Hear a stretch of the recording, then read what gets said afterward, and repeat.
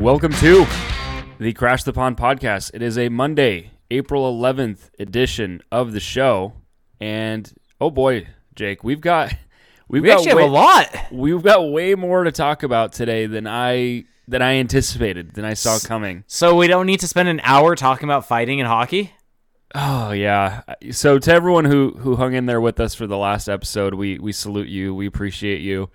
It was a topic that we felt that needed to be addressed, and hopefully it stuck. Hopefully we stuck the landing. But this week we've got actual news items to talk about. So I think that where we're going to start is, to me, the biggest news, which is Ryan Getzlaf announcing his retirement. We haven't had a chance to talk about that yet. And then today, some late-breaking news thanks to Elliot Tieford of the Orange County Register, reporting that Dallas Eakins is going to be back next year, at least for one more year, with a formal announcement to come later in the week from GM Pat Verbeek. And then lastly, we've got some college free agent stuff to talk about. So I think we should just get right into it, although I do want to point out that we are both rocking Angels hats today. I bought my first ever Angels hat over the weekend yesterday, went to an Angels game, and I got to say this. I want to put this out there, and I really hope I'm not offending anyone.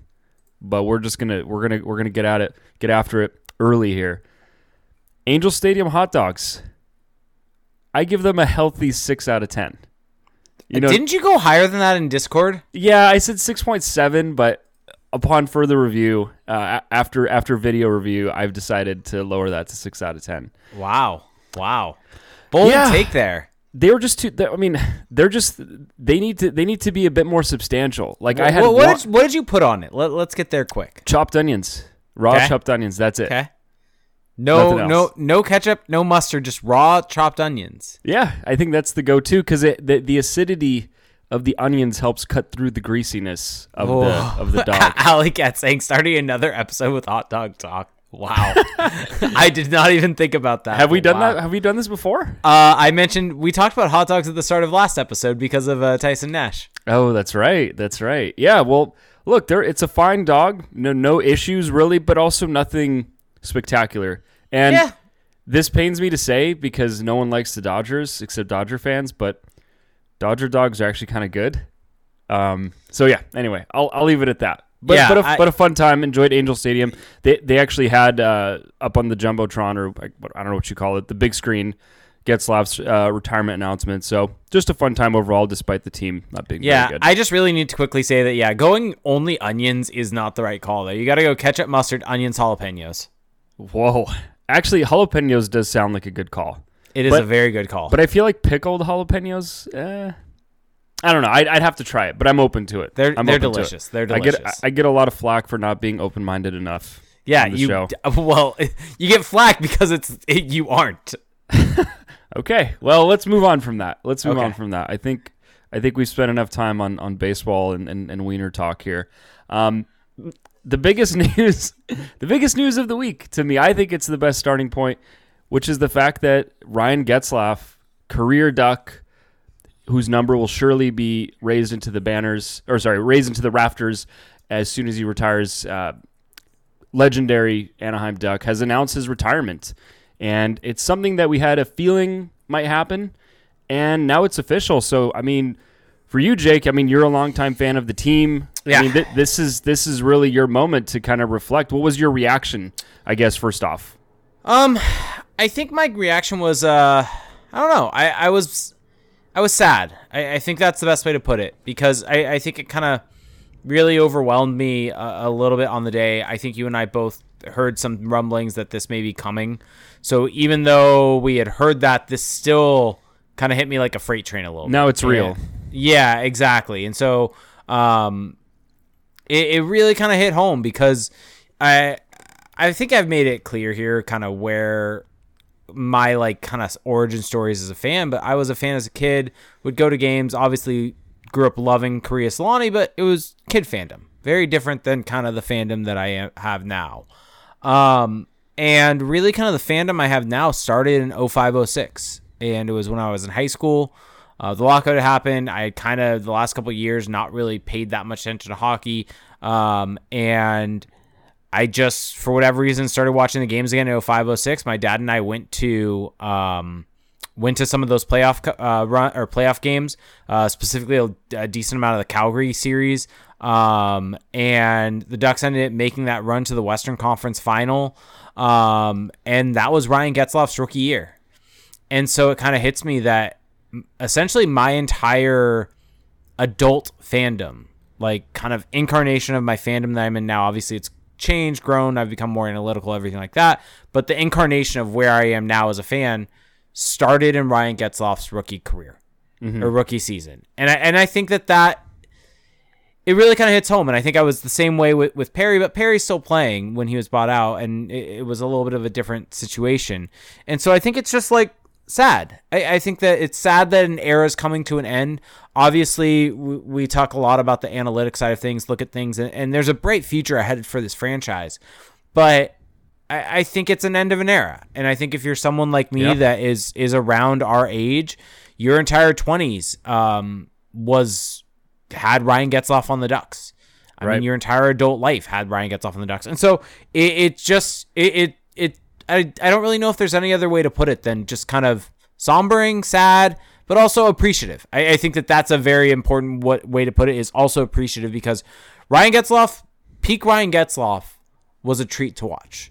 And I can't remember if this was way back in Anaheim Calling when I would comment on that website way too much, and it was a little community in its own, but whether it was Time or Benny over there would kind of say Ryan Getzlaf has his games where he says I'm Ryan Getzlaf and you're not. And when he had those games, it was truly an absolute treat to watch, because you just knew the puck wasn't going to come off his stick and he was going to find a way to set up a goal multiple times in a game. And there were just multiple games where he would have 4-point nights, and you would just be like, oh, okay. He had another 4-point night, and it was just a treat to watch. Yeah. I mean, I think there's a lot of questions that get raised as a result of Ryan Getzlaf's retirement. But I think before we get into all of that, it just feels appropriate to kind of look back a little bit and, like you said, appreciate what he did. I mean, all in all, 17 years in the NHL, Ryan Getzlaf has played nearly 1,200 games, 1,151 games, all as a member of the Anaheim Ducks. Well, one season as a member of the Mighty Ducks of Anaheim. And then in that span, 282 goals, 731 assists, 1,013 points overall. And, I don't want to get into the whole is he or is he not the greatest Duck of all time, because I feel like that takes away a little bit from the moment, right? The moment is about him. It's the fact that he gave his entire career to this team, that he really, I think, contributed significantly to the local, youth hockey scene, along with Corey Perry, and all the great moments in the playoffs. I mean, the fact that, this franchise's only Stanley Cup, that he was arguably the leading offensive force in that playoff run. And so I think if you put that all together, we don't need to get into debate. I'll just say it and leave it as is. But Ryan Getzlaf, to me, is the greatest Duck of all time. Correct. I don't think there's much of a debate for number one. I understand the people who, maybe a little nostalgia look back and say, oh, we'll look at Timo or, perhaps Paul Kariya. But really, you have to reward longevity. You have to reward the fact that Ryan Getzlaf and the consistency factor there, it just can't be overlooked. And I think that's what places him at number one for me. Paul Kariya, maybe if he had played his entire career as a Duck, would have gotten there. I mean, certainly Paul Kariya's peak might be higher than anybody's peak as a member of the Ducks franchise. But that's not what we're talking about here. Yeah, and I mean the numbers kind of speak for themselves. The only Duck to ever play over 1,000 games in a Duck sweater, all of it, no breaks in between either. The longest serving captain in Ducks history, most points ever, the only Duck to ever break 1,000 points ever. And then you also have to look at the time that over that time span where he was in his elite category, when he was the captain of this team, when he was going, it was the most successful time frame in the Ducks history. You can certainly look at the Cup, and maybe if you want to just point as actual tangible success, you say that's the most successful period. But they didn't follow up on that cup run with a whole lot of actual success afterwards. They lost to the Stars the season after. They made a run to the second round the season after that, and they had the conference final before that. So they did have a good 4-year stretch there.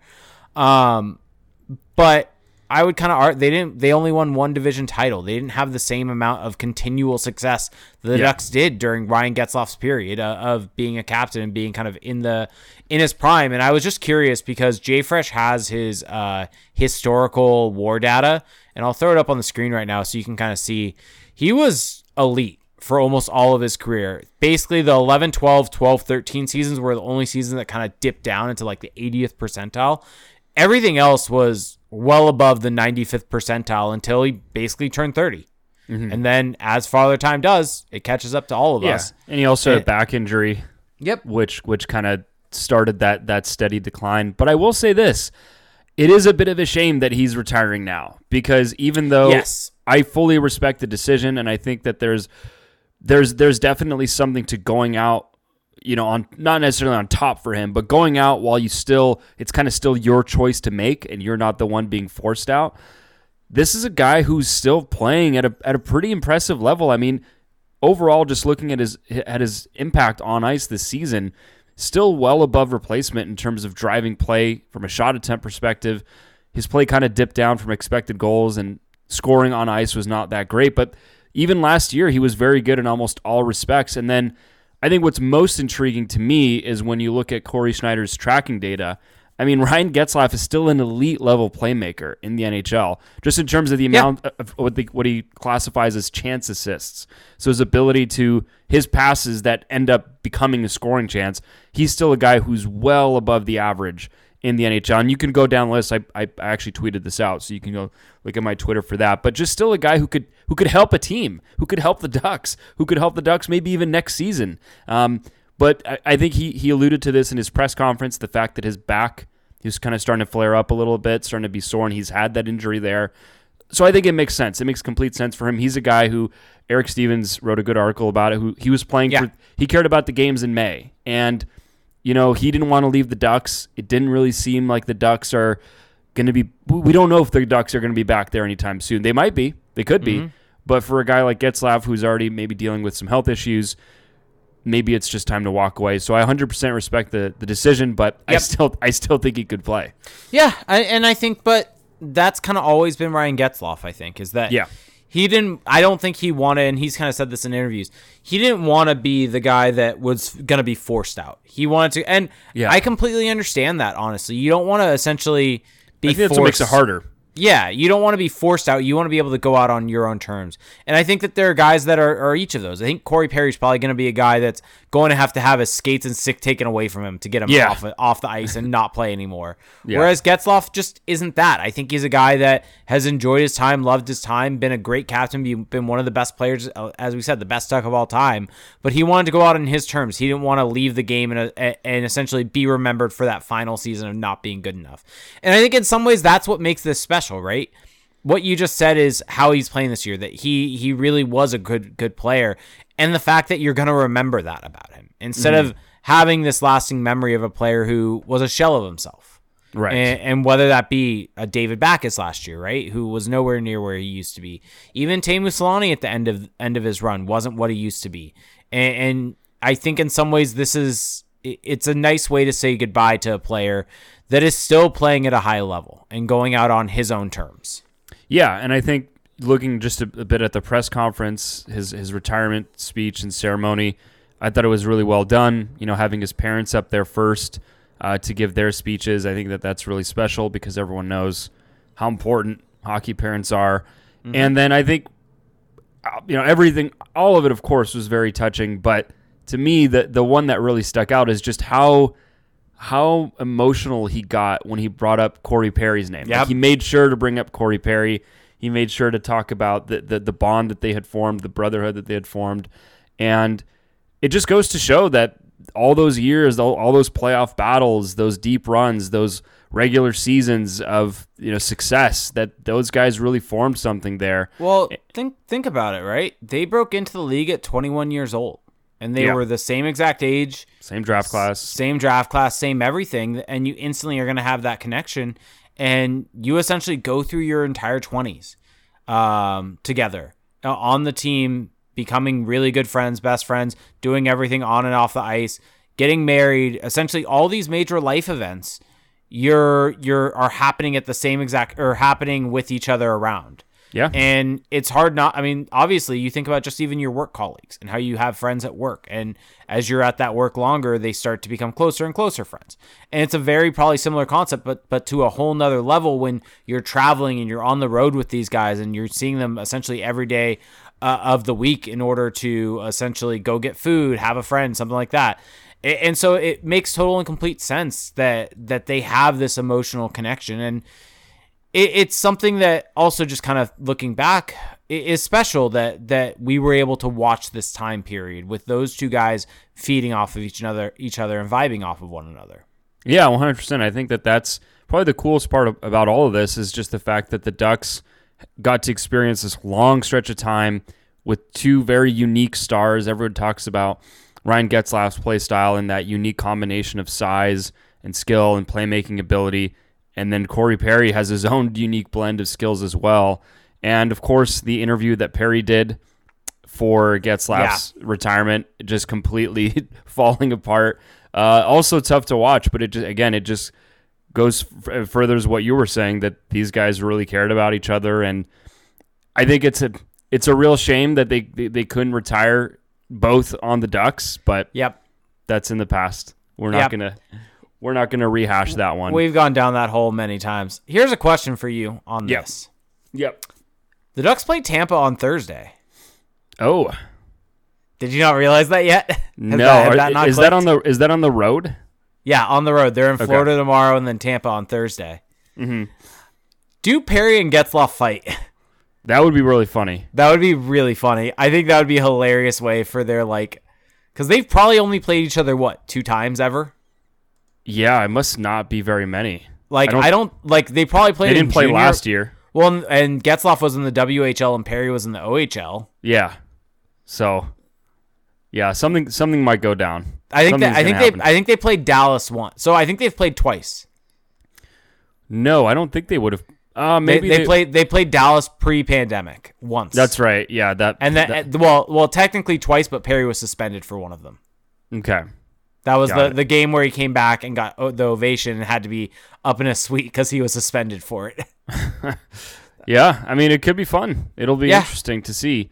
But yeah, I mean, do you have any other thoughts about maybe your favorite Getzlaf memory or just anything else? Real quick, Rex Azar has the point in our Twitch chat saying they should quote unquote fight, but then bust out a dance routine, dirty dancing, lift and all.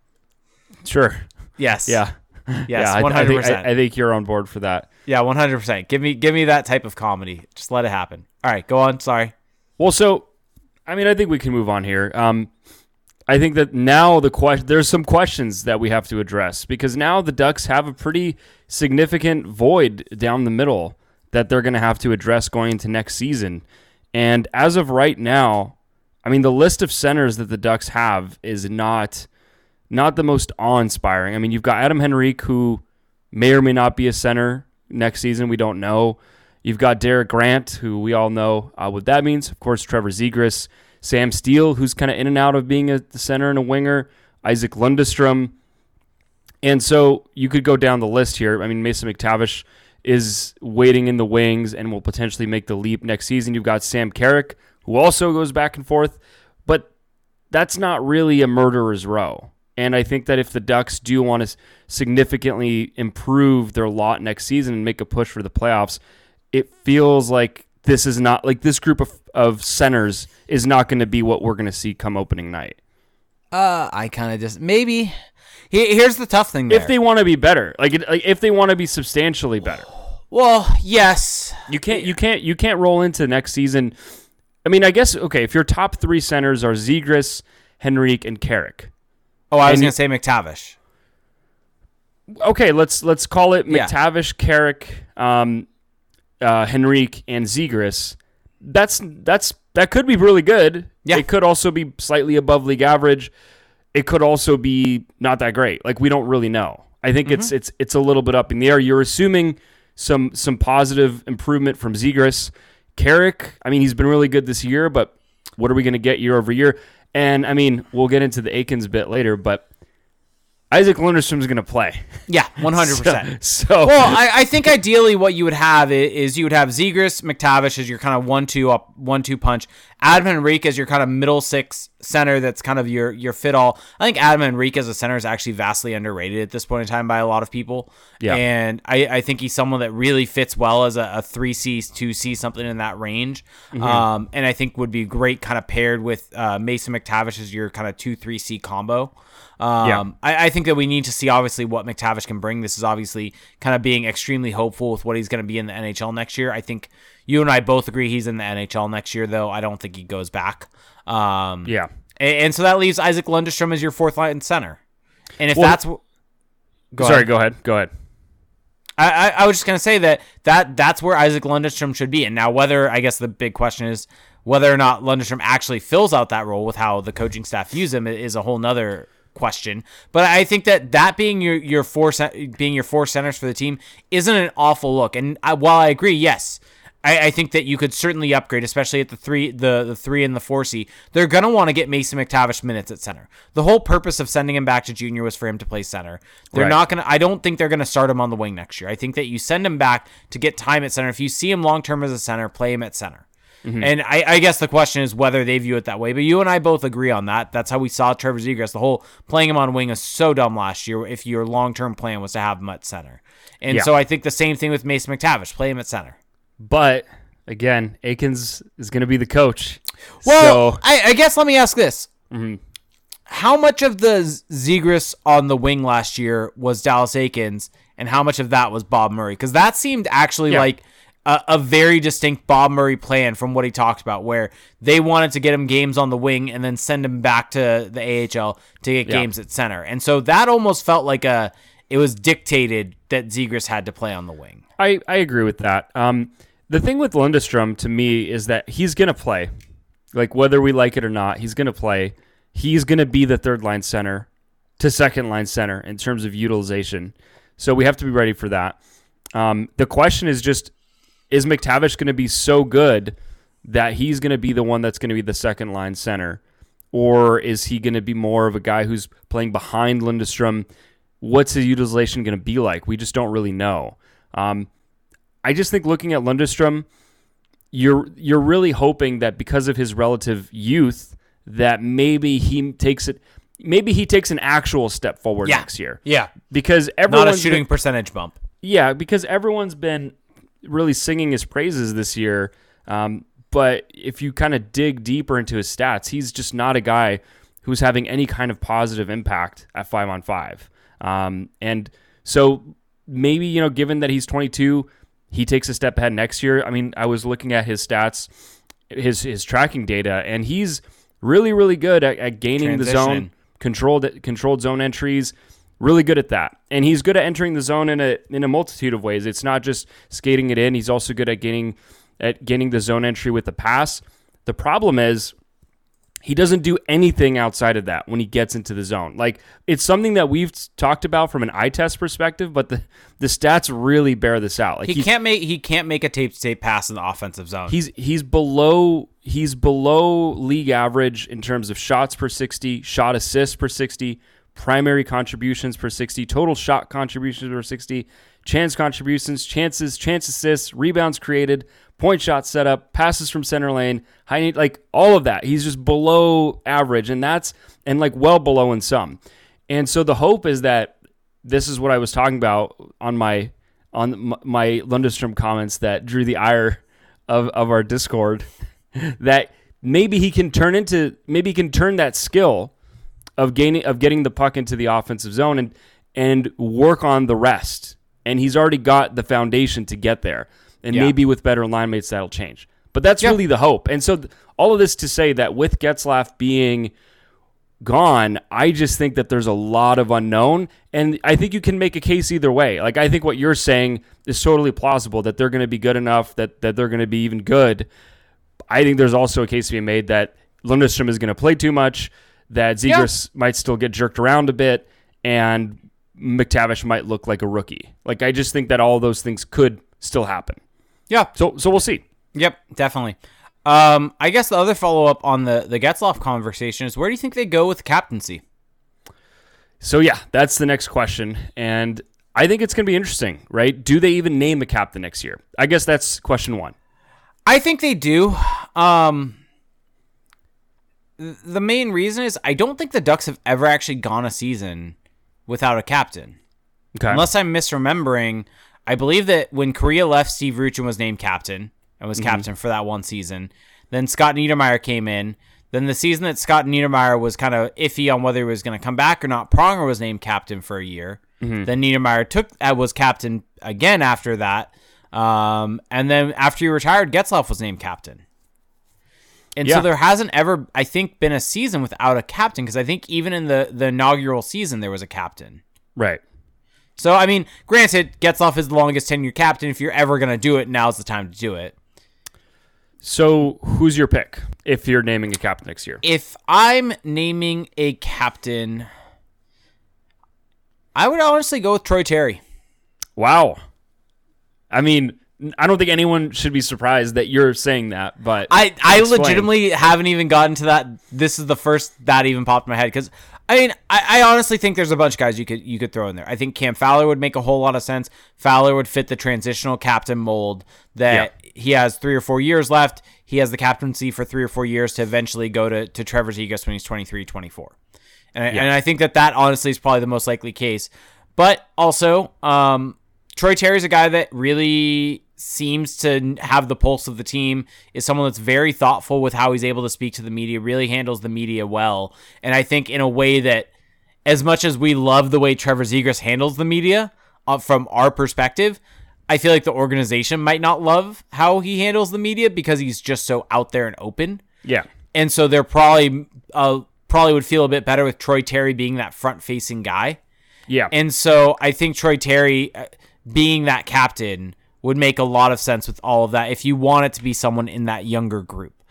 I think I'm going to back it off slightly, though. I think it will be Fowler with Terry and Zegras as assistants. Yeah, that's my prediction as well. I think that Fowler's really good with the media, too. I mean, he is. I think he's one of the more thoughtful guys. I mean, of course, this is all on a relative scale of like hockey interviews, but he is, I think, a pretty thoughtful, insightful, and he just kind of fits that mold. Like he's still a top level contributor, and he's got the experience. And I think in some ways it's recognition of what Fowler's done for the franchise. Yeah, I think it would be a little strange if he did not get it. To be honest, I think no matter what, he's going to be an assistant if he's not the captain. I think it just depends. And so I mean, Fowler has 805 games played as the Ducks. That's crazy because that's 4th all time. Right. I just think that it would be crazy if he was not the next captain. Is Cam Fowler going to break 1,000 games as a Duck? Well, how many? He's at 805. Years? Yeah, he'd have to play 4 more years at least. Well, 3 point something full seasons. I think he'll get there. 2.37. 2.37. So my math is terrible. Yeah, I think he'll get there. I mean, he's got 4 seasons left on his contract. Sorry, 5. No, 4. So 4. Yeah. Here's a fun question, seeing as we're just following all of this up. Does Cam Fowler get his number retired? Wow, now you're really going for it. If Cam Fowler breaks 1,000 games as a Duck,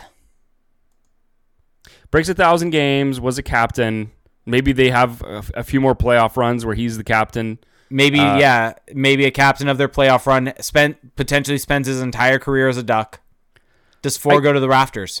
I could see it, but I think he's going to have a really strong back 9 here. Agreed. Because I think even though he has the significance and he has the kind of career, like the Lifetime Achievement Award aspect, I think to have your number retired, you also need to be a top level player. Yeah, because he's not he's not a Hall of Fame player. He's not. Yeah, whereas Getzlaf is. And even Niedermayer, who you much detest the fact that his number was retired. Under 400 games as a Duck. Yeah, the fact that you hate that so much. 371 games. But at least Scott Niedermayer is he a Hall of Famer? That's fair. He is a Hall of Famer, yeah. Yes.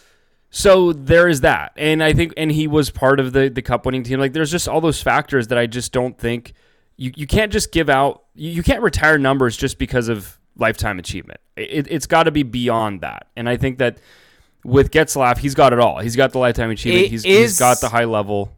is being on playing over 1,000 games for the franchise, being a one-player team, a lifetime achievement award? It probably is. Well, what are you trying to say for Fowler? For Fowler, yeah. For the argument of he's going to get a silver stick, right? He's going to. Or is that for 1,000 points? That's just 1,000 games. 1,000 games, yeah. Like that's just 1,000 games in general. He's going to get his due. There's going to be a Cam Fowler night. You know, like it's. I just don't like you got to. I think the bar needs to be higher, and I hate saying this because I think Fowler's been great. No, that's fair. Honestly, Fowler's a tougher call for me than Jaguar. Oh, well, I think Jaguar is more deserving. I think Fowler is more deserving because of, I think, longevity. I don't know. I think it's a weird situation though, where I actually don't. I don't agree with that at all. I mean, Jaguar has a Conn Smythe. That's right? fair. Has a Conn Smythe as a goalie, and I mean, he was really good. Was the starter for the cup winning team. I mean, fair. I think that you're a bit ridiculous with that take. That's okay, though. All right, fine. You're nice for that. It's time for a word from our sponsor, though. This episode is brought to you by Manscaped, the champions of below-the-waist grooming. Manscaped and our proud sponsors have done it again with the launch of the brand new Ultra Premium Collection. From trimming your hockey pucks to your everyday grooming and hygiene routine, Manscaped is here. After lighting the lamp, hit the showers with this all-in-one skin and hair care kit that covers you from head to toe, literally. Manscaped is trusted below the waist. Now trust them with the rest. Join the 4 million men worldwide who trust Manscaped by going to manscaped.com for 20% off plus free shipping with the code CTP. So, Felix, we all know that Manscaped's Lawnmower 4.0 trimmer has the precision of McDavid to trim below the waist. Their advanced skin-safe technology reduces cuts to your most delicate areas. But now you can enhance your perfect grooming routine and confidence with their Ultra Premium Collection. This package includes the Manscaped Premium Deodorant. No, not for your balls. For your stinky armpits after hitting the ice, this deodorant dries clear, is aluminum-free, and cologne-infused with their hydrating scent. And Felix, why don't you tell us about the Hydrating Body Moisturizer? Yeah, so maybe you've had a long day at the rink. The moisturizer will keep your skin feeling clean, smooth, and smelling fresh. I'm someone who gets dry skin, and I've been using this, and I actually really enjoy it. I'm kind of a snob when it comes to moisturizers, and this definitely passes the test. The body wash as well to lather you up with their infused aloe vera and sea salt shower gel. You want to get the aloe vera on you with this body wash. There's also a 2-in-1 shampoo and conditioner to clean your lettuce with an easy one step, plus a free gift, a 3-pack set of lip balm to keep your trash talk firing on all cylinders. Yeah, so that's 4 products plus a gift inside the Ultra Premium Collection. What a score! Made with the best ingredients with zero compromise to ensure you don't take a grooming penalty. I'd recommend using the products in this order. 1. Hop in the shower and scrub-a-dub-dub that body with the Manscaped Body Wash. 2. Lather your hair up with the 2-in-1 shampoo conditioner to keep your noggin toggin. 3. Dry off and spray on the hydrating body moisturizer to reinvigorate dry skin. 4. Put on the Manscaped deodorant for obvious reasons. Body odor is a major penalty. And 5. Pop that Manscaped lip balm on. Chirping has never felt better. The boys will be buzzing after cleaning up with the superstar lineup from Manscaped. So you can get 20% off plus free shipping with the code CTP at manscaped.com. That's 20% off plus free shipping with the code CTP at manscaped.com. Don't be a goon. Upgrade your hygiene routine with Ultra Premium Collection and from Manscaped to fight your bush and odor this season. There you go. Okay, so anything else on Getzlaff for jersey retirements or the captaincy, I guess, is where we left off here. No, I think I'm all good. Gonna be interesting to see what they do. I think that, yeah, I think Fowler's an interesting name. And here's the thing. If it is Fowler, I think they just do that next season. Do you think that Adam Henrique gets a letter? So what are the rules here? Can't you have 2 different alternates at home and on the road? Yeah, you can do whatever the hell you want, but you can just... I could see them not giving the only A's to Zegras and Terry. Maybe. I could see Shattenkirk and Henrique, for example. Yeah, I mean, A's. Yeah, you can do it that way. Basically, you just have to make it where you can only have 3 letters in a game. That's the rule. Right. You can rotate it around if you want. Right. The Ducks have kind of done that in the past, honestly. So I could see them doing that, but I think that what I would do would be Fowler, Zegras, Terry. What I think will happen I think that will actually happen, but I could see them maybe rotating the A's depending on home and road.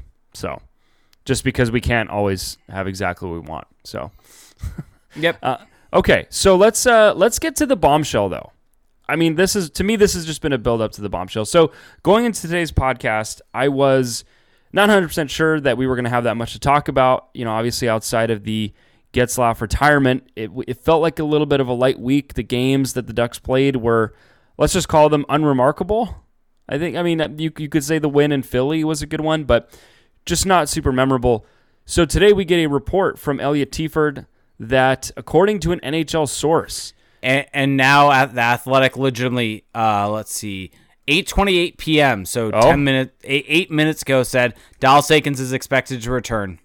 Oh, well, there you go. Breaking news. Sources confirmed to the Athletic. Wait, where? Where are we looking at this? This is on the Athletic, the Ducks page. It's by Eric Stevens. Oh my! So there you go. Breaking news on the pod. So Dallas Eakins is back next year. That's when it first dropped, though. Tieford with the Register, saying an NHL source, and now I guess that the news is just trickling out further and further. And so I don't think, does the Athletic report specify the length? Here's exactly what it says. Dallas Eakins is expected to return to the as coach for the Ducks for the 2022-2023 season. Sources confirmed to the Athletic.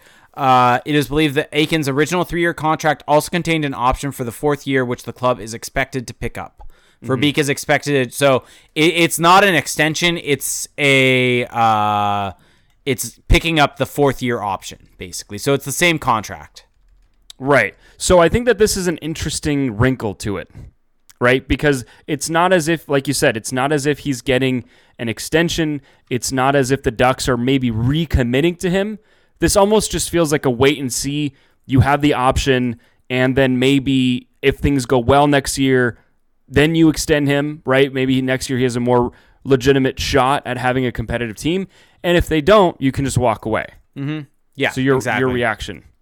As you furiously type a tweet. Yeah, I'm like in the middle of it, but I guess now, wait, I was hoping that you would go on a little bit longer there for me to get that out as you're throwing to me so you can do the same.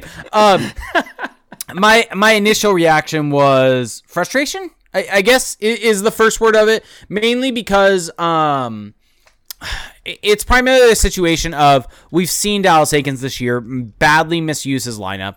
And I think that we can look at, I guess if you're trying to look for a positive, you can look at the beginning of the season, right? Yeah. I think the first 25, 30 games of the season, he was doing a good job. There were obvious frustrations with some things here and there, like why would you not unite, for instance, Zegras and Terry that early? There was a whole article about it, almost talking about why weren't they put together earlier in some ways, if that's a way that you would want to go. And so he did make some good moves, though, uniting Zegras and Milano. They ended up having great chemistry. And so he really had them playing a lot better. The issue is there felt like there was a big regression from him as a coach midway through the season, where he really went back to kind of older ways of relying on these styles. The fact of sitting on the leads to play for overtime, the putting of Derek Grant with Trevor Zegras, all these kind of things that come up, the over-reliance on the Lundestrom line when that was there, all these things that really came out in the last little bit of this season, the last half of this season, really have been frustrating to see, because it's taken a team that you and I both agreed on were playoff, should have been in the playoffs by about Christmas. You and I both agreed that they were a playoff team at that point in time, to the point where they are now eliminated from the playoffs with about 8 games left in the season. So that just kind of goes to show how poor the end of the season has been. And it just feels like there are a lot of different factors, but I think coaching is a big part of that. And so I think my initial reaction is frustration. And now I guess trying to look into the logic behind it of Pat Verbeek, I think you're kind of spot on, where maybe he wants to see what he can do with essentially Pat Verbeek's able to be the architect of a different type of team. And maybe this is a situation where the Samuelis wanted to give him one more run with it. I mean, there's also those factors at play, right? Where they potentially were people that really went to bat for him to get the job in the first place, and the Ducks saw better success at the start of this year, and they want to see what he can do with a new team under Pat Verbeek. And I mean, at the end of the day, doing a 1-year extension isn't that big of a deal to me. It's not a deal breaker. It's not that harmful. And it's not even an extension. Actually, it's just an option. Picking up the option. Yeah, exactly. They're picking up the option. Look, I will.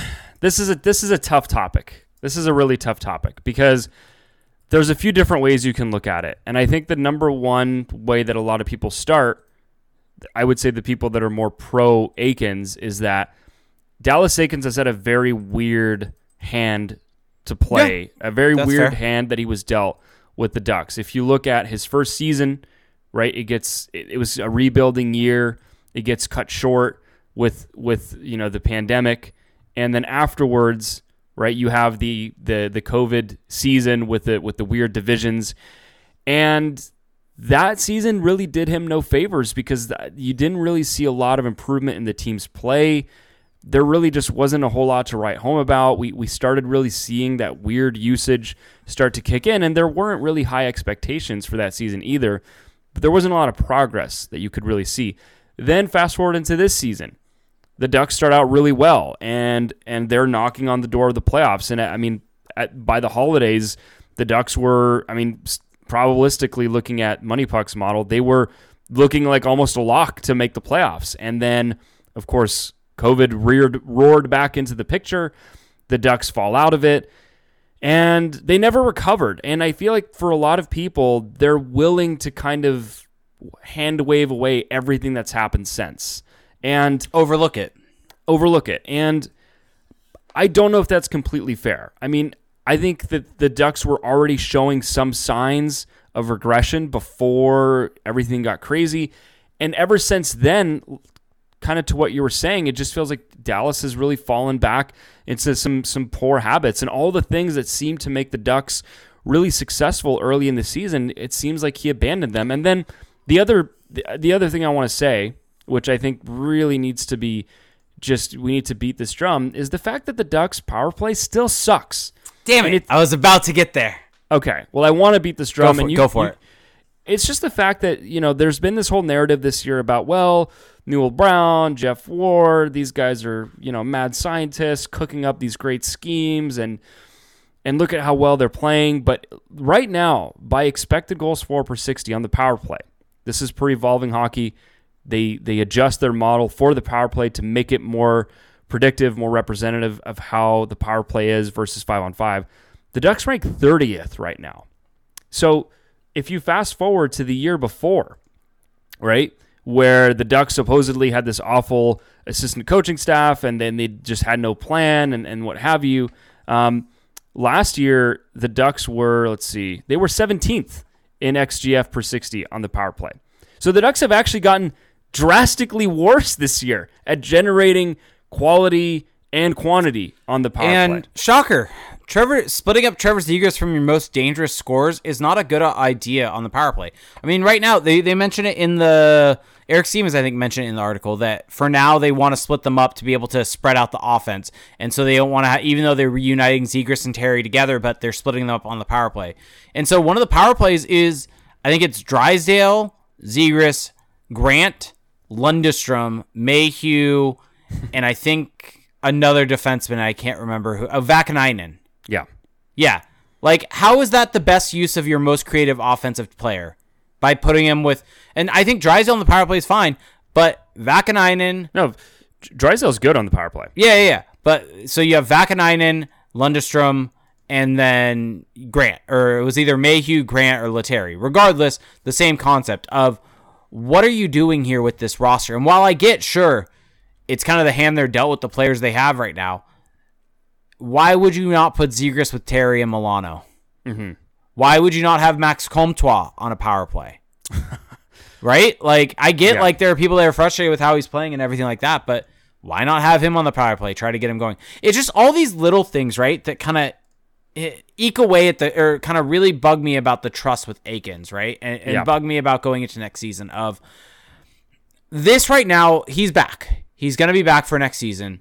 Mm-hmm. Right now is the time to build up his players then, right? Mm-hmm. This is the perfect time. Find that chemistry. Find the guys that you're going to want to put together. Find the Milano, Zegras, Terry line.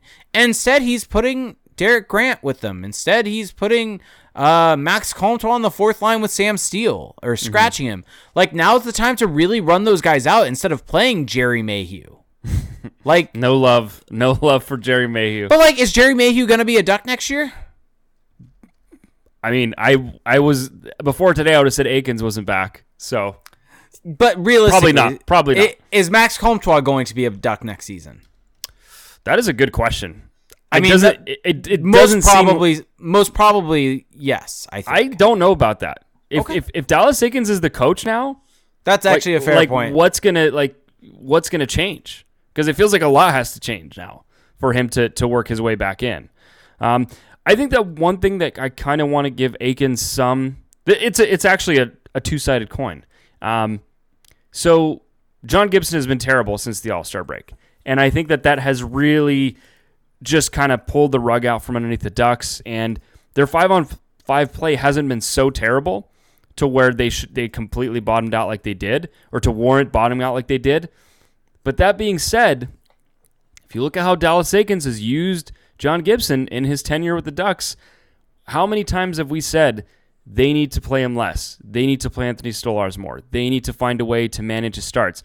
And Dallas Akins has just never found a way to do that. And I feel like that, although it's not on him specifically the fact that Gibson is playing poorly, it is on him that he has just been run ragged over the last few years.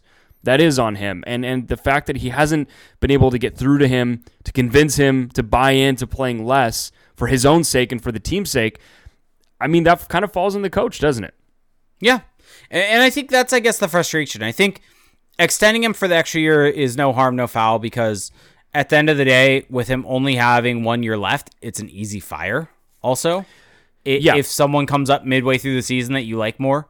And so I think that that's an easy thing. If things don't go well, you're picking up an option for a fourth year. That's not exactly a vote of confidence. Yeah, in Dallas Akins. That to me, as much as this kind of seems crazy, this more so seems to me like Pat Verbeek doesn't necessarily like anyone out there on the market.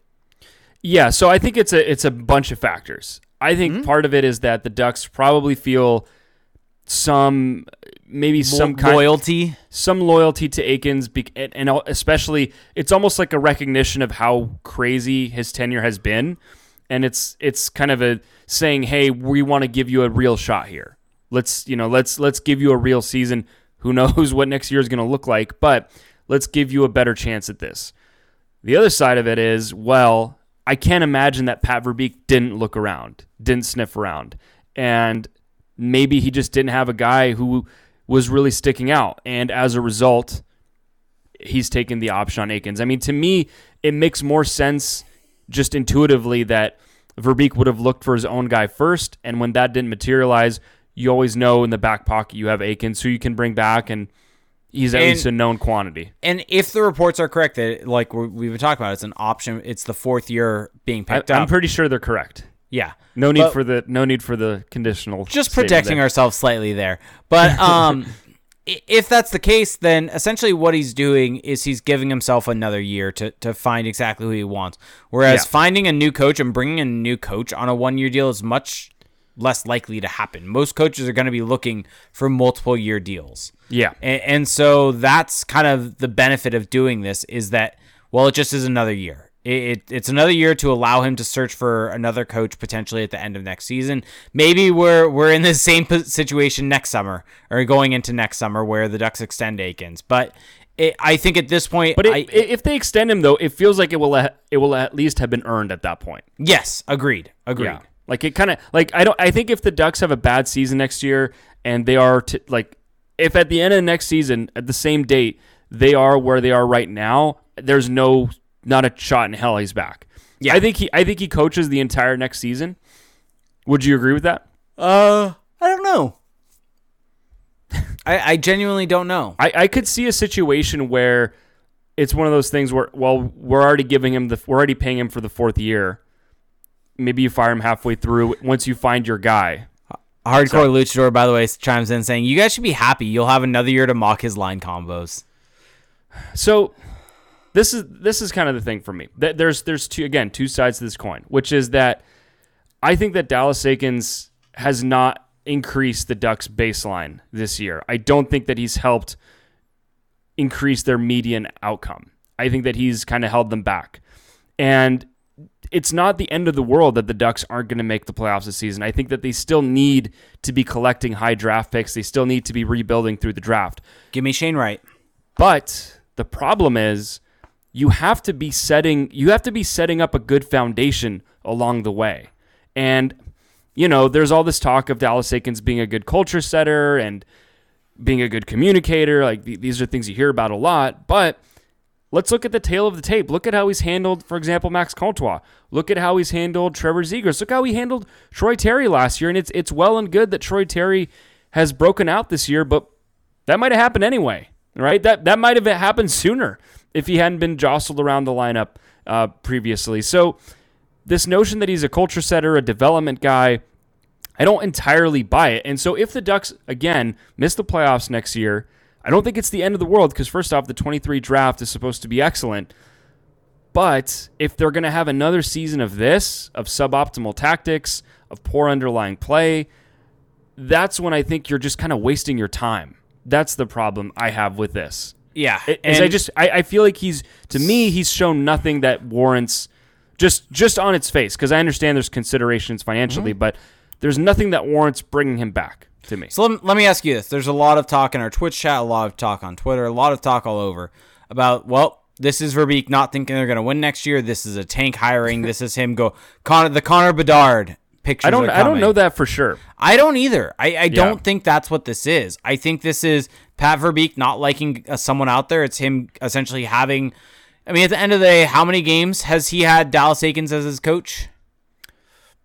20? 30? Yeah, since February. Yeah. So not even a full season. This could just be essentially, for better or worse, you and I both agree that take a longer look. Getting a different coach, but keeping the coach that's there and getting a longer look and seeing how you mesh with him before making a decision. Essentially prolonging the decision because he just doesn't have the familiarity with the guy. Yeah, and I also think that, look, there has been a lot of chatter about how maybe Eakins' decision-making was not completely his own with the lineup under Bob Murray. And I think now this season he's been a little bit of just kind of a rudderless ship where Murray was gone for a while. There was no GM for a while. And then Verbeek is back, but he's focused on the trade deadline. And so it just feels like maybe with the summer where they can kind of just have a meeting of the minds and Verbeek can communicate more how he wants the team to play, how he wants things to look. Of course, at some point the Ducks are going to start building out their analytics department as well with Jeff Solomon, assuming he's back. I think that maybe Eakins just the guiding hand, the guiding voice in his ear will be a lot different next year. And that can maybe change how he coaches. But we've seen how he looks left to his own devices, and it's not pretty. So I can't sit here, talking to the people and say that this is a good move for the Ducks. I think big picture, it's probably a whatever move. But I don't think it's a good move. Yeah, I think overall Dallas Eakins is a net neutral. I don't think he's a bad coach. I don't know about that. Okay. I don't know about that. Where would you say? Do you think that this roster? I might be. I might be looking this too rosy because of trying to talk myself into not hating it. Well, I think that the decision from the 40,000 feet view.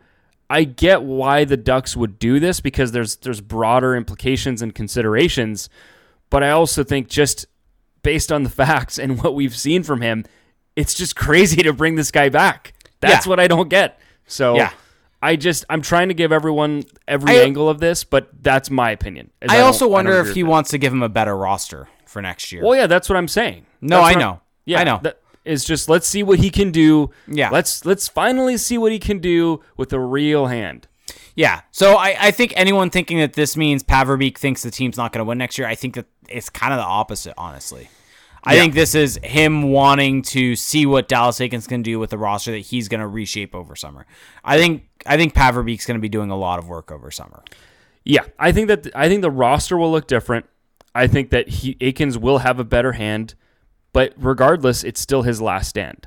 I think this is it. He's got to show something next year. If he's still messing around with Derek Grant, playing with Trevor Zegras, or what have you, who knows if Derek Grant will even be on the team next year.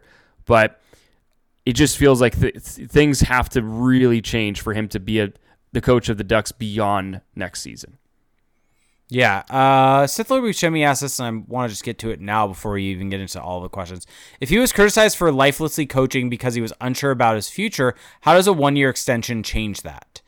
Well, because he goes from a lame duck to now knowing he has a future.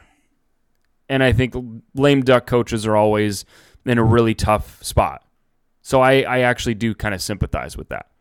Yeah, and people are bringing up, like DB Liar said, I feel like we keep making excuses for Dallas. He didn't have a full year or a good enough roster. Bottom line, he's done nothing to give the fan base any confidence in his abilities. And that's completely fair. And I think when you and I kind of bring up these things, it's more so searching for reasons, well, I guess. It's trying to make sense of why the decision was made, because it wasn't just made out of thin air. Yes. At least you hope not, but I don't think it was. And so we have to mention that, but I think that comment is exactly it, which is that, yes, everyone wants to give Dallas Eakins an out for why things haven't gone well. And I think that, yes, those things are real. They must be acknowledged. They're part of this story for him. But the things that he can control, the things that he can do to make the team better, he just hasn't done. And in fact, not only has he not done them, talking about certain line combinations, time on ice, things like that, but he's actually taken a suboptimal route. And that's even worse than just not doing the optimal thing. Because to me, if he was a net neutral, he would just have these kind of boring-ish lines, but that aren't just going to be liabilities. That's not what he's done. That's a fair point. I guess the counter to me doing that is putting Derek Grant with Trevor Zegras. Right. And I mean, and that's just example one. I mean, we've been doing this long enough now where there's so many micro examples, right, of just for the way he's handled Trevor Zegras. To me is kind of that's the bellwether for all of this, is just not ever trusting him to even take faceoffs, just overly managing his minutes. Yeah. And maybe part of that was Murray, but going back to even 2 years ago with Troy Terry, right? And the fact that they set him down to end the year. I mean, it's just all those different things.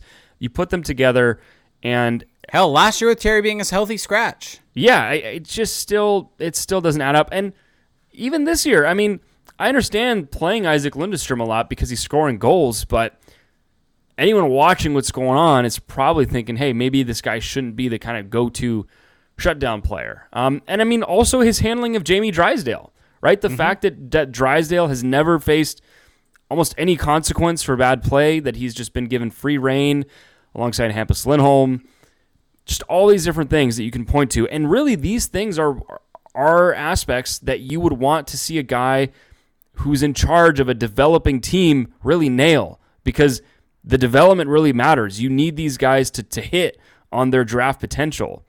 And I mean, right now, I think Jamie Drysdale is trending to hit on that. Maybe not hitting his ceiling, but I think he's going to get somewhere in that range. Trevor Zegras probably. But it's a mixed bag outside of that. I mean, Max Comtois right now is looking worse than he did last year. And that's on the coach to a degree. So. Yep. All right. And the final piece of news, anything else you want to add? No. Okay. The final piece of news from the week is Harvard defenseman Henry Thrun told The Athletic that he will go back to school for his senior year, but added that he will attend the Ducks development camp. Collegiates are allowed to attend those. Thrun, and this is all from Eric Stevens, Thrun spoke to the Anaheim staff as well as former national team development program teammates Zegras and Helleson, but felt going back was the correct decision for now. And then in addition to that, Blake McLaughlin signed his ELC. I actually haven't looked at it too much. I will right now, but I believe that it is similar type of thing of it kicks in next year, and then he signed an ATO to join the goals. And Jackson Lacombe remains undecided on whether he's going to go back to the University of Minnesota or come out this year. And so there isn't any additional information on that. And so, Blake McLaughlin signed a 2-year entry-level deal that begins next season and joined the goals on an ATO. So really quickly, just so everyone's aware kind of what this all means, is you are given 4 years per the CBA to sign your entry players drafted. And so basically the way that it works is if they become, here's how the actual section of the CBA, if a player drafted at age 18 or 19 who had received a bona fide offer in accordance with the certain section of the CBA becomes a bona fide college student prior to the June 1st following his selection in the entry draft. and remains a bona fide college student through the graduation of his college class, his drafting club shall retain his exclusive rights of negotiating for his services through and including the August 15th following the graduation of his college class. So basically, August 16th, he would become a free agent, is what that means. And so basically, you have 4 years to sign your guys. And if Thrun goes back for his senior season, he can come out. He can basically wait it out until August and become a free agent. Same thing with Lacombe. The real thing to understand here, and this is, I mean, that's the worst case scenario. This is part of what happens with college guys. This isn't just to be clear, this isn't a Justin Schultz situation. It may seem the same way. Schultz was different though. That was a very specific loophole that allowed players that played a specific junior college in Canada, it's like junior B or something like that, and then go to college, allowed them to come out after 3 years as compared to 4. But the worst case scenario is he becomes a free agent and doesn't join the Ducks. So here's what I see here. Okay. Unless you have anything else you want to say. The other thing I was going to add here was that with Henry Thrun, it's important to keep in mind that the Ivy League schools did not play last year. Yeah. So he had to go to the Dubuque Fighting Saints of the USHL. He's only actually played 2 years of college.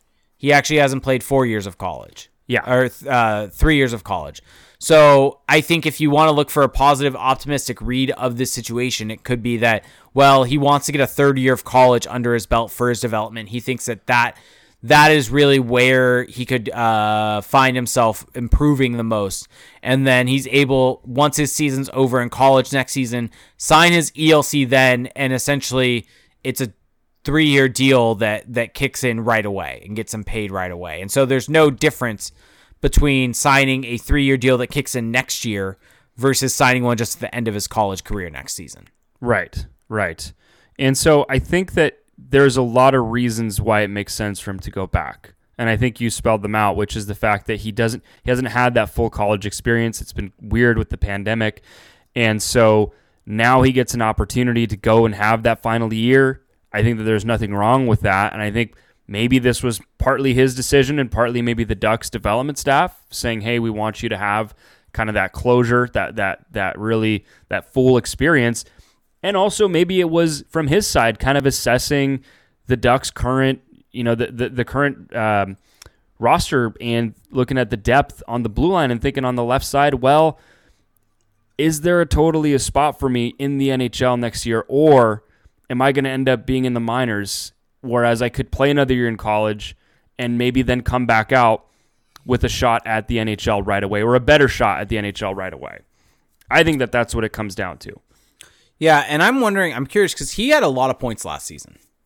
And I'm very curious to see where he ends up at, because basically what I'm wondering if he could be in the running for the Hobey Baker next year. Right. Well, so while you look that up, I just want to say that I think for him, if I were advising him, I would say, yeah, would you rather play in the minors for a year, or would you rather just potentially, like you said, be a candidate for the Hobey Baker, have a fun final year of college, and then the year after that, you have a better shot at making the NHL right away? Because right now, I mean, on the Ducks' left side, let me ask you this. I know you're still looking up your thing, but Cam Fowler's a lock to be on the blue line on the left side. Mm-hmm. After that, I mean, they went out and got Euro Vakanainen. He's an RFA. I'm assuming he's going to be back. They're playing him minutes right now. You've got Simon Benoit, also an RFA. I think that's maybe where the questions start a little bit. Is he going to be back or not? And you've also got Josh Mahura, who's got a year left on his contract. So if you're Henry Thrun and you're looking at that depth chart, and then, of course, there's also guys in the minors, there's not necessarily this wide open path to making the league right away. And that's why I think it makes sense for him to just kind of give it another year before then making the jump. Yeah. And keep in mind, the salary in the minors is like $70,000 on an ELC. It's not that much in the minors. So he had 32 points in, 32 points in 35 games. So not near the top, but close to a point per game. That's if he's able to make a leap and really kind of make a jump next season. I mean, he could potentially push his way into that role, right? I think I misspoke on it's Uro Vakanainen, not Euro, which probably makes more sense. Yeah. But yeah. So by the way, $80,000 in the minors is what they end up making. Yeah. I mean, he's getting paid in college too, right? So. Wow. Oh, we're not supposed to say that. We're not supposed to say that. Wow. Sorry.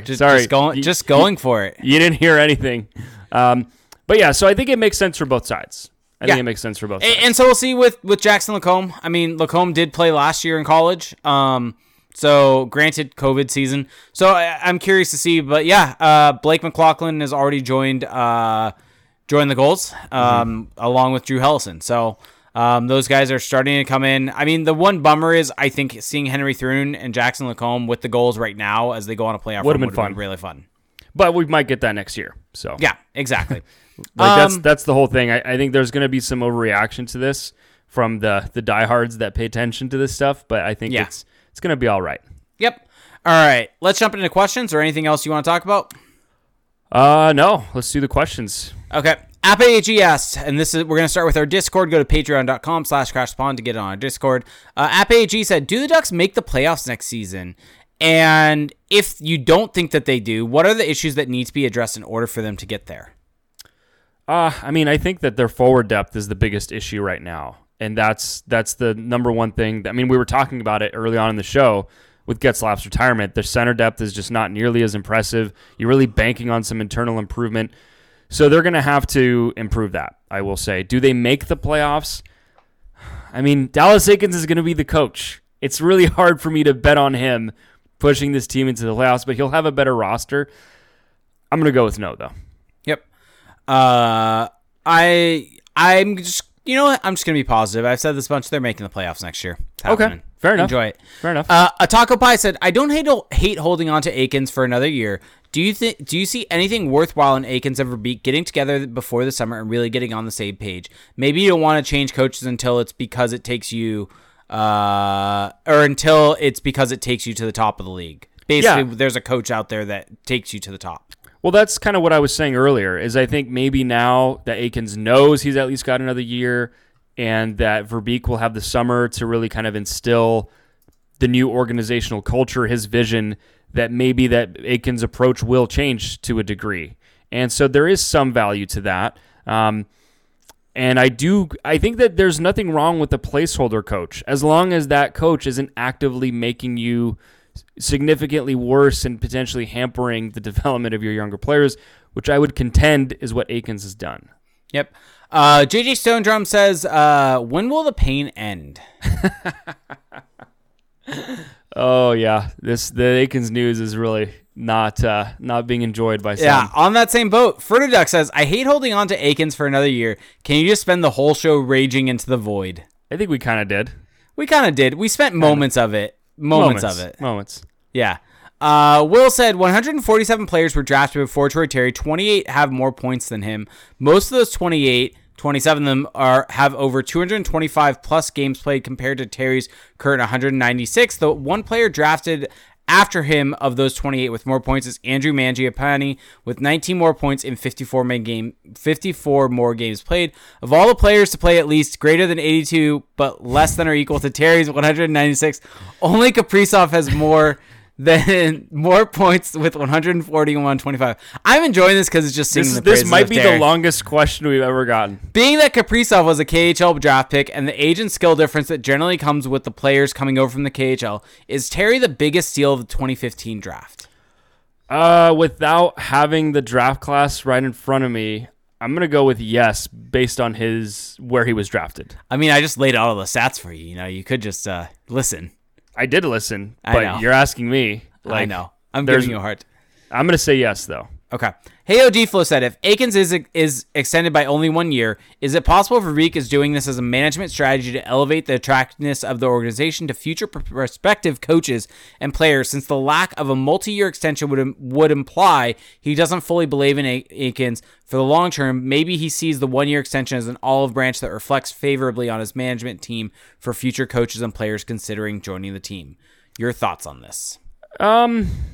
I think that, yeah, maybe you could say that you want to make it seem like you're fair to your coaches, and maybe there's this belief that Aikens hasn't had a fair shake. But I think people would also understand new GM, new coach. Like, that's pretty common. So I don't completely buy that. And now, I mean, I think this was asked before we knew about the 1 year option. Yeah. I think the option kind of because this isn't the Ducks choosing to add a year. It's a year that was already there. Yep. So exactly. Bob Murray's gift. It just keeps on giving, baby. Yeah. All right. We're gonna go to Twitter and then we'll come to Twitch. But so this comes from an abundance of caution. Even Wilder Wing said, "Question for tonight's show: is Dallas Aikens the Sam Steele of NHL coaching?" I'm gonna say no. I think he's worse. More like a. I'm just gonna say worse. I knew where you were going. I'm gonna bite my tongue off on that one. Everyone knew where you were gonna go. Okay. This comes from Chris Kober at District 5 Hockey, former managing editor at Anaheim Calling before we got there. Actually, shout out. Yeah. Question for the pod: you seem worried about Thrun going back to Harvard and becoming UFA, but doesn't the same thing apply to Lacombe going back to Minnesota for a fourth year? Yes. So the same exact thing applies. I think it's just because we don't know what's happening with him yet, essentially. Yeah. And I think that's the biggest thing is once we know that. This is a side potential shit show topic, but we'll just do it really quickly now. Is bring me a rock a common phrase or just an engineering phrase? I don't know what bring me a rock means. And I've never heard that. And I asked him, I was like, is this something I've said on the show? He's like, no, but sharpening the pencil reminds me of it. And I hear a lot of work. Bring me a rock. And I hear a lot with working with engineers. I've never heard bring me a rock. And now I'm Googling it. That's insane. Bring me a rock. There's a book. It's a popular management game. In the management world, this behavior is described as bring me a rock. It describes the behavior of a manager or leader who assigns a task. I don't care. Yeah. Okay. Well, there you go. Trevor Zegras, a good follower, Trevor Zegras to the show. Yeah. Says, what do you think the Ducks' chances of making the playoffs next year are? I think with the roster improvements, I would put it at maybe 40%, 45%. I'd say 50-50. 50-50, sure. In 5 years, what would your ideal first line and first D pair look like? Whether in it's 5 years? Yeah, 5 years. 5 years. Okay, really stretching me out here. Zegras, Shane Wright, Jacob Perreault. Sure. I mean, definitely Trevor Zegras. And then Drysdale Zellweger. I mean, are Terry and Milano still in the picture at that point? Milano definitely is not. Terry will be 30. I mean, Milano and Terry are similar aged. Milano's 2 years older. Well, he's 25 right now, but I think... Oh, also, speaking of ages. Uh-huh. Do you want to celebrate? What do I want to celebrate? Do you want to celebrate? Oh, God. Actually, yes. Would you like to celebrate? Actually, I just want to celebrate the fact that I got so many people reaching out on Jamie Drysdale's birthday. No longer 19 years old. No longer 19. Finally, we don't have to hear that anymore. Although I'm willing to bet, I missed the games over the weekend, but I'm willing to bet that we're going to hear at some point. And he was just 19. The recent, the now 20-year-old, the now 20-year-old is going to be the new one.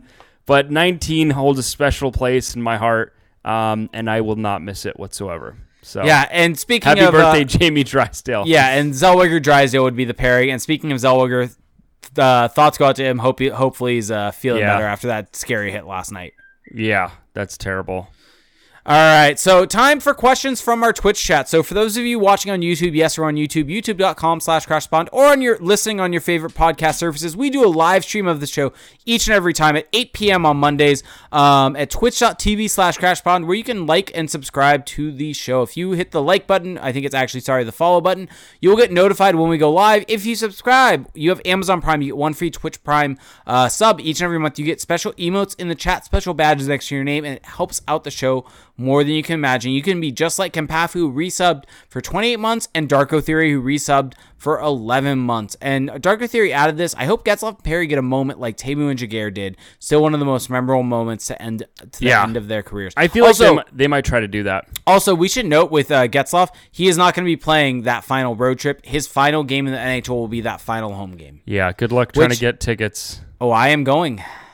Well, you have season. I will be there.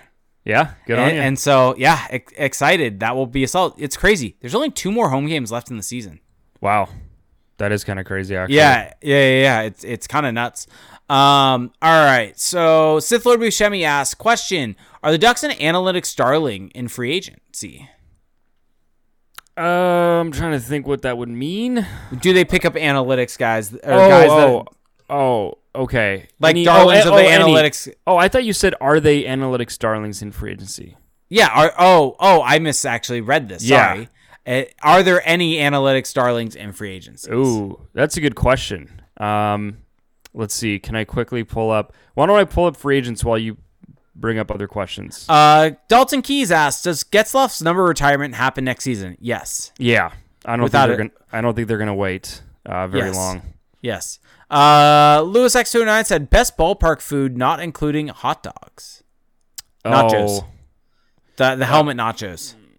So okay, I saw the people in front of me had those, and I don't know. Those look kind of gnarly. Oh, they're delicious. The guac in them was like fluorescent. Oh, I just get no guac. Oh well, of course you do. Yeah, that makes sense. Although here you're actually correct though. So yeah, exactly. We'll give you that. Yeah, but I would say those helmet nachos. What's your best ballpark food, not including hot dogs? Oh, that's really I had Cracker Jacks yesterday. First time in probably over a decade. And they were great, but I feel like the ratio not overrated. That's sinful to say. But the ratio of peanuts to like popcorn, I feel like has gotten worse over the years. It needs to be closer to 50-50 than like 90-10.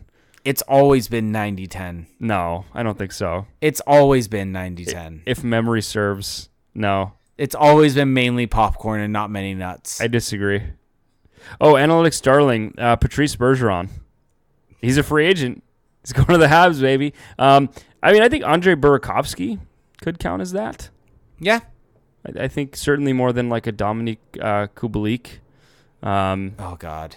Yeah. Remember that whole thing when the Ducks were linked? You hated that. I mean, it turned out to be not correct. Well, yeah. I mean, they were just linked. That loose term heavily linked per Chicago beat writer. Yeah, no. I mean, maybe, but probably not. Yeah. Animeholics D94 said that did the Eakins news make you want to grab the alcohol despite it being Monday night? No. No. I mean, it's just I don't know. Like it's like I've done this before. I know what to expect. The fourth year option makes me feel a little bit better about it. Yeah, I think that knowing that now does make it more. I think if we had found out, because the original report, which we didn't even really talk about, was that they were signing him for at least another year. There was no mention of the option. It was like listed as extension also. Yes, exactly. And so I think now, so that would have been bad. That would have been, okay, you've seen this guy, and you're choosing to bring him back for more than a year. Now it's like, okay, well, it's kind of like a coin toss year anyway. So not as bad, but still not what I would have done. Yep. Let's see. DB Lowry said, how do the Ducks improve the appeal of the franchise to prospective free agents and players after the Dadonov situation? Should the Ducks staff worry about becoming the American Winnipeg? No, I think the Dadonov situation is specific to taxes because all 3 California teams were on his no-trade clause. So that was a very specific thing to Dadonov not wanting to deal with California taxes. And I don't think the Ducks are that. I think the Ducks are a place that players probably want to go. I don't think, like Winnipeg players don't want to go there because taxes in Canada are high. Winnipeg's extremely cold. Yeah, and it's far from everything, as we've kind of There's the joke about there being no airports. Yeah, like it's. I don't think the Ducks are on track to become American Winnipeg. No. I think American Winnipeg is the Coyotes, if anything. I mean, the Ducks could have been on that track with Bob Murray over the last 2 years, and maybe that's why there hasn't been any roster change. But I think having Trevor Zegras here, I think Trevor Zegras would make players I think the appeal of the franchise is going up. Yeah. For sure. Yep. Fat Geralt says, question, is Axel Anderson expected to crack the roster? How is he as a prospect? I don't hear much chatter about him. Me neither. Yeah. I haven't heard a damn thing about him this year. Yeah, I mean, I think John over at Defend the Nest talks him up, but everything that I've kind of seen is it doesn't seem like he's going to amount to really anything in the NHL. Yeah, I wouldn't spend too much thought there. Yeah, and that's kind of what we expected when we saw him as part of that deal. Yeah, he's just a throw-in. Yep. Let's see. A Taco Pie says, who are realistic free agent options since you have it pulled up? This is about for you, Felix. Oh, crap. Paverbeek said he wants to be aggressive in free agency. I honestly think he's going to, I mean, this is now just a complete hunch. But I think with his understanding of aging curves, with everything he said, I could see him going for an offer sheet. I mean, yeah, we keep... Did Steve Yzerman offer sheet anyone ever? I don't think so. Actually, did they offer sheet Braden Point? No. That was the Canadians and someone else. But anyway, might have been Detroit. I don't think so, though. I mean, Kevin Fiala is the guy who keeps saying that they should offer sheet. I don't know if that'll happen just because NHL GMs don't really do. I mean, offer sheets are still really rare. Yeah. I don't know. I think Burakovsky's an interesting guy. He's 27. He doesn't have a crazy... A little bit older. But, I mean, that's how you improve the team, though. Yeah. Like there aren't free agents. There aren't UFAs that are 24. I mean, just offer sheet Matt Tkachuk. Yeah, I don't think that's happening. Like, my whole point is just that when you go into the pool of free agency, you're not getting guys in their prime. You're not getting guys in the thick of their prime. You're getting them kind of on the exit ramp. And so, like, you just have to accept that. I mean, the guy that if you want to play that game, the guy that you go all in for is Johnny Gaudreau. Yeah. Like that's the guy who increases your ceiling the most for probably a longer period of time than anyone else, and might actually be worth the money. Yep. Agreed. Let's see. I don't necessarily see any more questions, so throw them in if you've got them. But I think it's that time of the show, Felix. A little quick shit show portion. Oh boy. Okay. Zama City, Alberta. Zama. Oh God. Zama City, Alberta. How is this a thing? I don't know. Don't blame me. Blame the listeners. Who found this? Let's see. Who was it? It was Casey. Okay.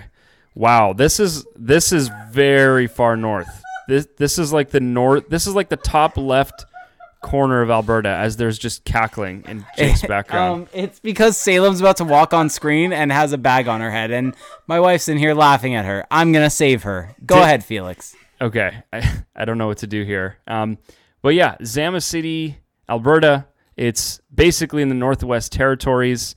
It's pretty much the middle of nowhere. Might be worse than the middle of nowhere. I'm not really sure, but there are a couple things to look at. There's actually the Noralta Inn, which has a 4 out of 5 star rating on Google. Sorry, 4.2 out of 5. And we've actually got a review here from Rachel Cole. And this was written 5 months ago, a 5-star review. She's a local guide. I don't know how do you achieve local guide on Google? It's just X amount of reviews. The picture of this is legitimately of just like like an oil field. Yeah. But so Rachel Cole, if you have any jobs around that area that requires worker housing, I can't recommend the Noralta more. They are equipped to handle full crews, and they give them the care they need to rest up and get the job done. They provide meals and have great staff. So this is basically like an oil drilling town, is what it seems like. But there is a library in the city, or town, whatever you want to call it. 5 out of 5 stars, but there's only one review. I'm gonna call a small sample here. But shout out to the Zama Community Library. Yeah, shouts. Zaboomafoo, Yukon. That can't be real. That actually can't be real. Google Maps can't find it. Zaboomafoo? Isn't that a character? I don't know. From a child's show? Kempafu put it in our Discord, and now he just... I think he just wanted us to read that on the show. Wow. And he's... Wow. Yeah. I don't... Yeah. Okay. How rude. I think how rude sullying the great name of this bit of the podcast. I mean, we call it shit show. I don't think you can really sully it any further than that. Yeah. I guess we'll just end with this then from the food channel. Appa AG said, potlucks are so hit or miss, but when they hit. Wait, what? Potlucks. Oh, potlucks? are so hit or miss, but Yeah. when they hit. Yeah, because people bring bad things. Also said barbecue beans with hot dogs. Yeah. I'm a fan of that. I think that's a Okay. good move. Are we talking about beans in the hot dog or on the side? Not sure. I think on the side is a good call. Not a big barbecue beans guy. Oh? They're fine. I don't know. Oh? You have a lot of weird taste. I feel like I get a lot of crap, but I say this routinely, but you deserve the most. It's because I'm not as aggressive. I just said I'm not the biggest fan of barbecue beans. I didn't say they're I don't say they're like the worst thing in the world. Okay, are barbecue beans like bush beans? Is that what Yes. we're talking about? Okay, Yes. yeah. Those are good. Those are classic. They're fine. They're not What? the best. Well, sure. I mean, yeah, they're not the best, but they're good. There's nothing wrong with them. Yeah, I don't know. I'm just still a little bummed out about my Angels Stadium hot dog experience. Was hoping for more. Was hoping to have better news to report back. I mean, you could just be like Lou and just go get a Jersey Mike sub. Yeah. I've never tried Jersey Mike's. Really? Jersey Mike's is delicious. I'm trying to be better about not down talking things I've never tried. What were you about to say? I was gonna say Jersey Mike's is trash, but I've never tried it, so I'm trying to be better about this. We're in the new year. It's about self growth. You're trying to get better every day, and this is me doing Is that. there a certain someone that's telling you that you should do this? It's just it's coming from within, from the heart. It's important for it to come from the heart. Okay, I see you. Yeah, Jersey Mike's is delicious. Yeah, I mean I've never tried it, so I can't say one way or the other. The Club Supreme, roast beef, turkey, bacon, Okay. delicious. Turkey is not good. I've tried deli turkey, not good. What? It's actually one of the worst things. I you can had a get. deli turkey sandwich for dinner tonight at home. That's disgusting. I think it's so It gross. was turkey, ham, mayo, mustard. I mean, that doesn't I would eat that if I had to, but deli turkey is just nasty. Like, I'm sorry, if you're gonna put turkey in there, like get actual turkey meat. Don't get the deli cold cut. This one's not gonna good. get you. This one's gonna get you ratioed. I mean, someone out there has to agree with me on this. Like anyone who understands like food quality knows. Wait, why is putting mayo and mustard that's a great combination. Yeah, mayo mustard's good. Lou's now calling me out. Jake lost me with putting mayo and mustard on. No, that's fine. Yeah, Nothing wrong with that. Yeah. It's just normal turkey meat. Yeah, I mean, if it was actually just normal turkey meat sliced, I would believe that. I would be fine with that, but it rarely is. It very rarely is. I mean, that is literally what it is. Look, you have to look at the ingredients. Look at the ingredients. If there's anything outside of turkey, then the answer to your question is no. So, yeah. You are so okay. What's your top lunch meat then? Lunch meat? Roast beef. But like real. Good. Not like the fake crap. Okay. Yeah. Is that so wrong? Okay. Roast beef is fine. The only times I like roast beef is when it's with. Oh no, sorry. Yeah, the sandwich was turkey roast beef and bacon. Roast beef is the best one. Like if you're gonna go down that rabbit hole of lunch meats, roast beef is the Rolls Royce. It's the king. There's no competition. There isn't. No. I can't believe you're dying on the turkey hill. Turkey is the staple. No, turkey sucks. You're wrong. Okay, we should probably get out of here. Is there anything else? Went to Disneyland yesterday. Shout out to Varluna. Thank you so much. Realized that Mellow day. Realize as an adult, the what is it? The California Adventure Wine and Cheese or Wine and Food Festival is one of the best things ever. Oh, just great. Beers all around. Lots of good food. Ooh. Had a strawberry cheesecake. Wife had a blueberry pie. I just want to say I'm not ignoring you at all, but Ken Pafu has a great take in our why can't I think of the word Twitch chat. It was Discord. Caprese with prosciutto. Yes. Oh yes. Okay, so you're not crazy then. Mozzarella actually. Yeah, no, that is okay. Yeah. I forgot the caprese was mozzarella and tomatoes. I just do it no tomatoes then. But yeah, happy that you had a good day. You know. Yeah, it was great. Walking around, had a tiki time Wheat beer was delicious. Of course you did. Brisket fries. It was a great time. Great time. I was we almost crossed paths. We were in the same city. Yes. Yes. You could have said hi, but didn't hate me. Well, yeah, sorry I wasn't willing to spend like $1 million for like 3 hours of entertainment. You're being asked if you like gabagool. I don't know what that is. That's why I'm not responding. I don't know what gabagool is. Is that bad? Is that bad that I don't know? I have no idea. And when I see that word, I just think of gobbledygook, which is not a food, I believe. I don't think it's a food. Gabagool. What the hell is gabagool? This is the first thing that comes up on Google. What the hell is gabagool, and why does Tony Soprano talk about it all the time? Let's see. It's the New Jersey term for capicola. Oh, I've actually never had capicola. I don't know what it is. Yeah, I've never had it, but it looks good. There's actually an Italian deli across the street from me. So there's an Italian deli within walking distance of me. It's delicious. Same. Could walk. Yeah. Might go this week. Who knows? Wow. Just 2 hit or miss though. I'm not gonna throw their name out because I don't want to damage their business, with our powerful reach on this pod. But 2 hit or miss. 2 hit or miss. All right. I think that's probably gonna do. Never it watched us. The Sopranos. Neither have I. Neither have I. Oh, okay. That makes me feel better. Yeah. Okay. Let's wrap up. This was a fun one. This was a weighty one. But if you enjoyed what you heard today, there is a few ways that you can support us, that you can help us keep this thing going. Are we? Yeah. Why? Oh, the Sopranos thing? Yeah, the Sopranos thing. I don't think it's a big deal. But I think that about a lot of things, though. So, I don't know. Jake, you're on your own here. Welcome to my world, I guess. Couple ways you can support us. Check out our Patreon page, patreon.com/crashthepond. For $1 a month, you get access to our patrons-only Discord server.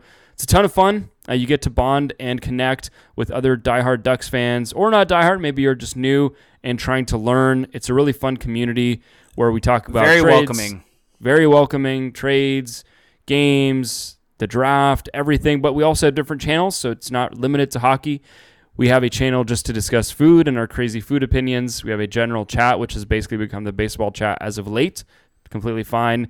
So check that out. It's for $1 a month, $5 a month. You get access to that and 2 bonus episodes. So on those, we'll do more league-wide topics. We'll do rankings, be a bit more unfiltered than maybe we are on the show. That's for $5. And then there's an additional super tier of $15, which we really, really appreciate if you can make that happen. Now, you don't have to pledge any money, though, to support the show. In fact, you can spend maybe, 2 minutes, just search us on Apple Podcasts, leave a rating and a review. It goes a really long way. It helps us kind of keep climbing up, keep adding to this show, and we just love to hear from you guys. You can also find us on Spotify, wherever you get your podcasts, really. We're also on YouTube. Check us out, youtube.com/crashthepond. You can see the video version of the show, and make sure to subscribe there and also turn on the notifications, and also make sure to comment. Let us know what you think about our crazy takes here at the very end. Love seeing the YouTube comments. Also, make sure to check out our website, crashthepond.com. We've got articles going up there, but also we've got a shop, crashthepond.com/shop. Another way for you to rep your favorite team and also rep your favorite podcasts. You can get t-shirts, hoodies. We've got stickers, which Jake is displaying proudly here. That's the giant one, but there's different sizes. We've got them in different colors as well. We've got the eggplant and jade, but we've also got the orange and black, so you can put it on whatever you'd like. If you get a sticker, please take a picture and tag us at Crash the Pond on Twitter. We've also got coffee mugs now. So, again, same thing. You can get them in either color, and let us see how you're enjoying your favorite warm drink / coffee in the morning. We'd love to see that. That's at crashthepond.com/shop. I've already mentioned on Twitter at crashthepond. Also on Facebook. Jake is on Twitter at reindeergames91, and I am on Twitter at Felix_Sicard. That is going to do it for the show tonight, everyone. Thank you for listening, and we'll talk to you next week. Have a good one. Bye.